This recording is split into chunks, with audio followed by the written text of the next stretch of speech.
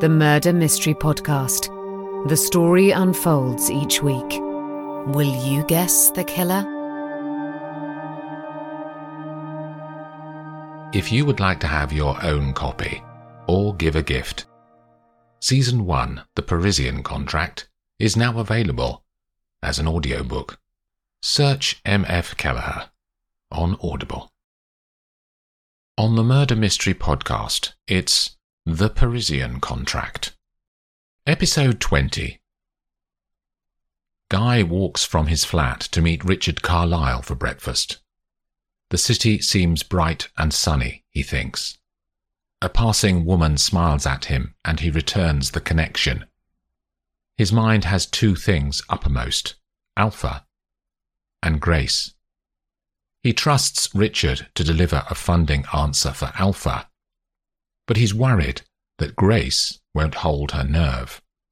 She doesn't seem to be at ease with the plans. But it's only another day, and everything will be sorted out. The challenge is to keep her from talking to anyone in the next 24 hours. He didn't hear from her yesterday, and he's starting to wonder if she will crack. He turns the corner and walks through the revolving doors of L'Oiseau Bleu restaurant. The old building has been gutted of its grandeur and replaced with a clean, square interior. His choice, not Richard's. He likes the idea of change, throwing out the time expired. It's the way he has run his life, always moving on, always thinking about big ideas and how to make them real. His friends tell him that sometimes good things are worth keeping. But he knows in his heart that there is always something better around the corner. Richard is late. Guy orders coffee and reads the Financial Times. He likes the image of himself as a businessman more than his days in the Foreign Office as a diplomat. He had never seen himself as a civil servant, even though he liked the secrecy of his coverall in the embassies.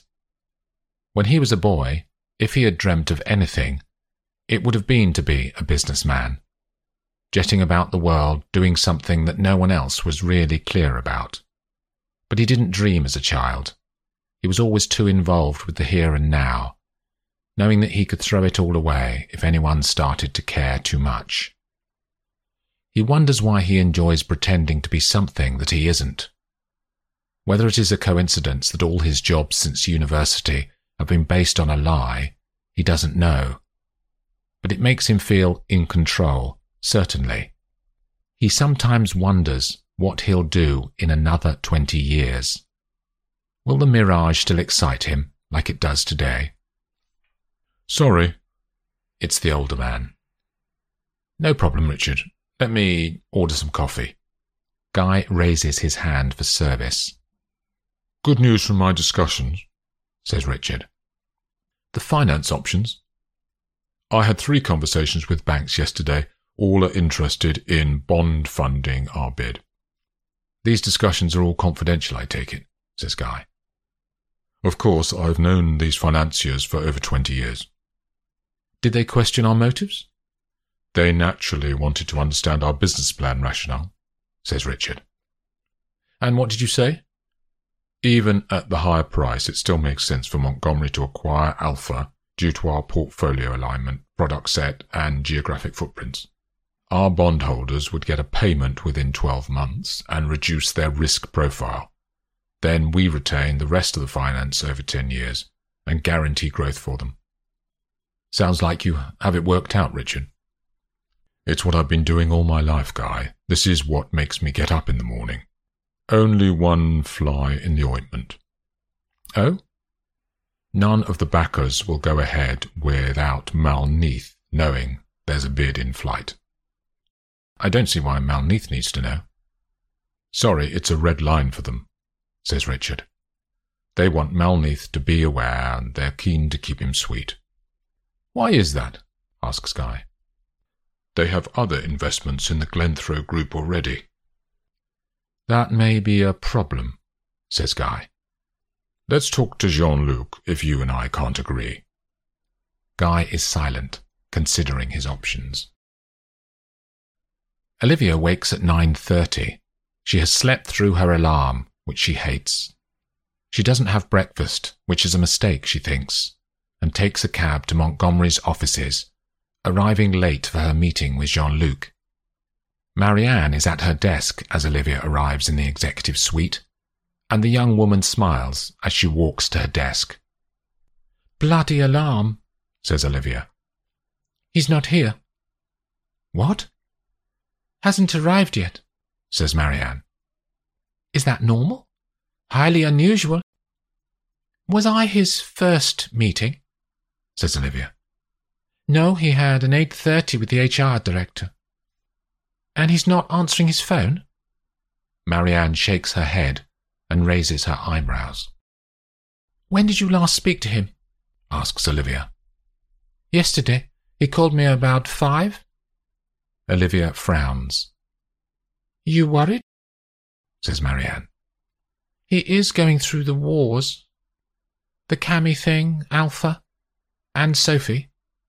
All of his own doing, of course." The young woman's harshness surprises Olivia. "Yes, he's been an idiot," says Olivia. "but everyone deserves a break. He's been doing this for years, though. He's not just an unlucky man." "You want to tell me something?" says Olivia. "You know, the embezzling. But he wasn't convicted. He did do it, though." Marianne's voice rises on the air.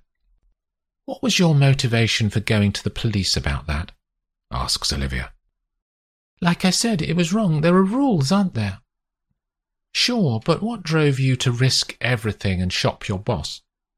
The young woman's eyes water to Olivia's surprise. "What is it, Marianne?" Olivia goes up to her and sits on the desk next to the woman. 2 tears fall down one cheek and stop near her mouth, and she wipes them away. "He's a fucking criminal, Olivia," she sobs. "He has been all his life. He doesn't care about anyone." "What's happened?" "I need to get out. You coming?" In the street, they turn north and arrive at the gardens of the Musée Rodin. The place is relatively deserted in the early morning. One elderly couple sit on a bench by the entrance on the Rue de Varennes, as they have done every week for the past 40 years. His eyes sparkle in the brightness, and her shaking hand holds his more tightly now than when she did as a girl of 17, when she first saw him and felt her heart jump. Marianne sees them and thinks of her parents. The women walk in silence until Marianne finds a space where she feels comfortable. They sit on a bench in front of a circular pond in the gardens, and Olivia waits.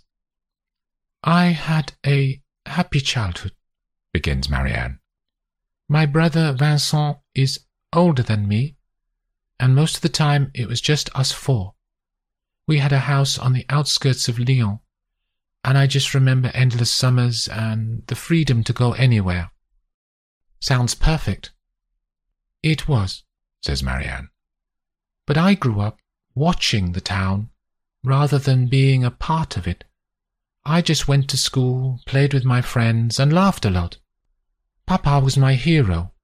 He had started a company when he was young with a friend of his. They were very successful, making tools, firstly for local farmers.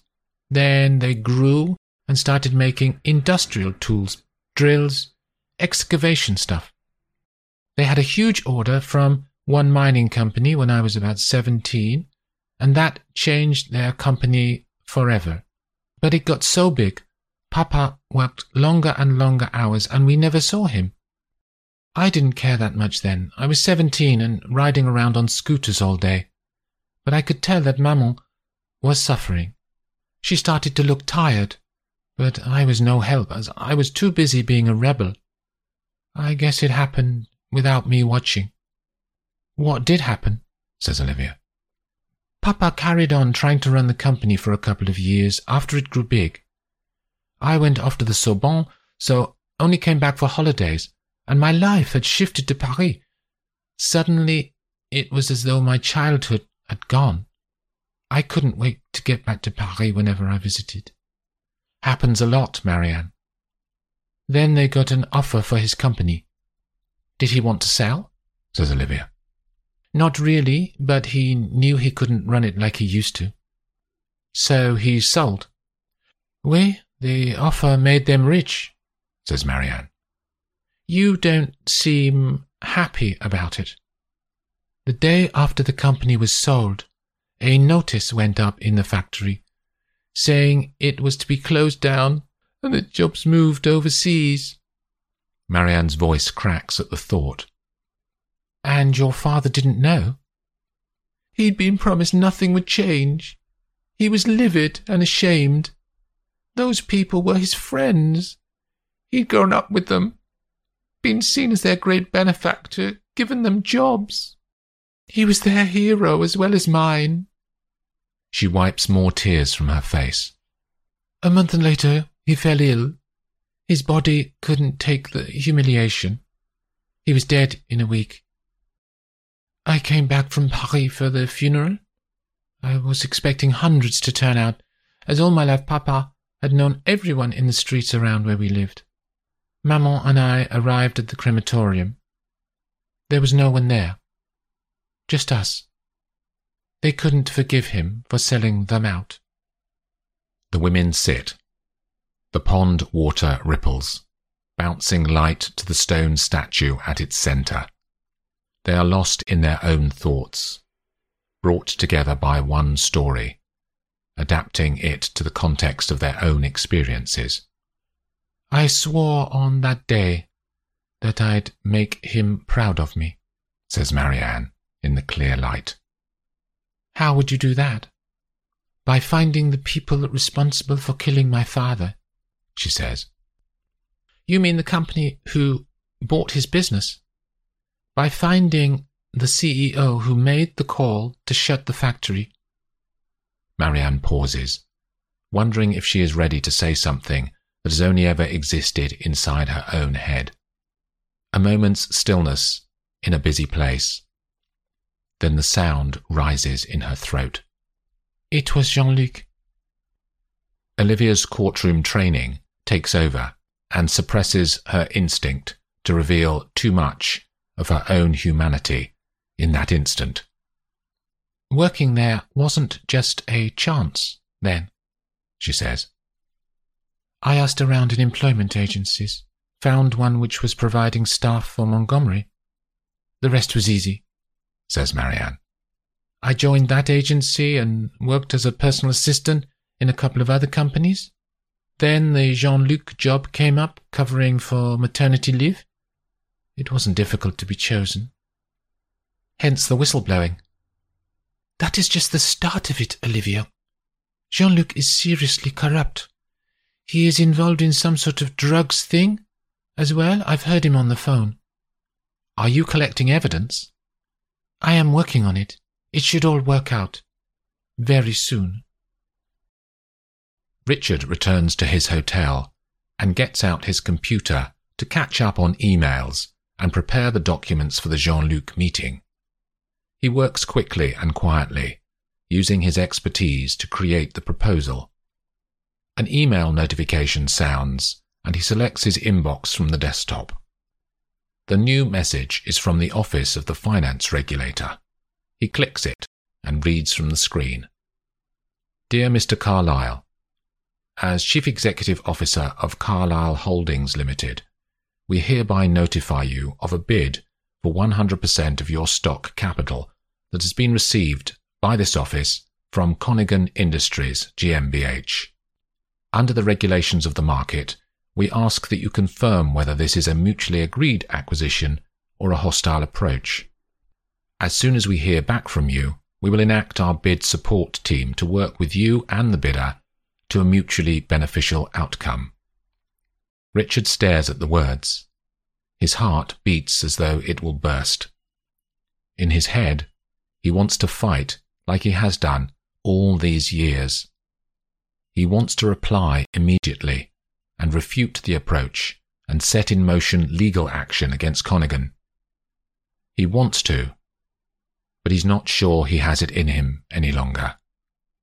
He hangs his head, and the laptop clicks onto its screensaver. The taxi drops off Olivia at the entrance of the hospital. She checks a large floor plan on the wall, finds the ward she needs, and sets off on a long walk along wide corridors.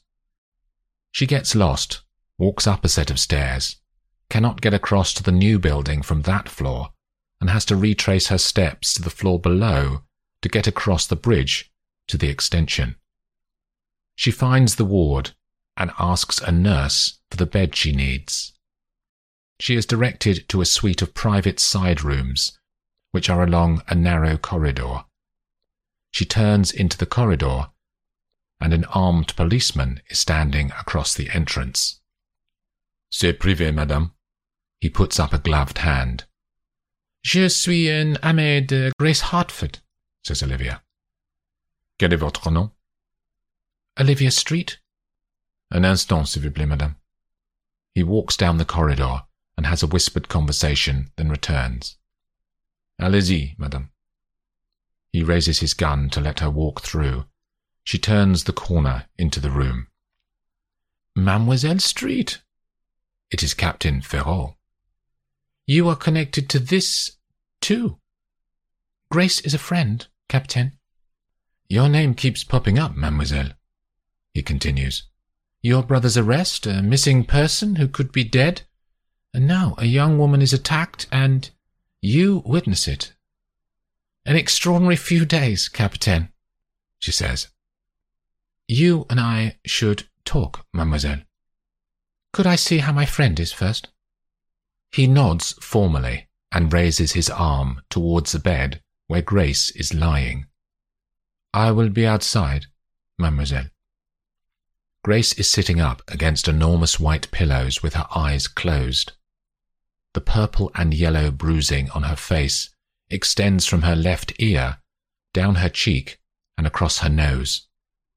She opens her bloodshot eyes as Olivia approaches. You got past my personal bodyguard, then, says Grace. They smile at each other. How are you? Battered, as you see. Does it hurt? Not really. They fed me with morphine. Why the guard? Says Olivia. The Captain thought it would be a good idea after I told him how it happened. They can't identify the bloke, though. Did you see him? Not really. Pushed past me in a flash. Will you be here long? I hope not, says Grace. I have a big day tomorrow. Oh? Says Olivia.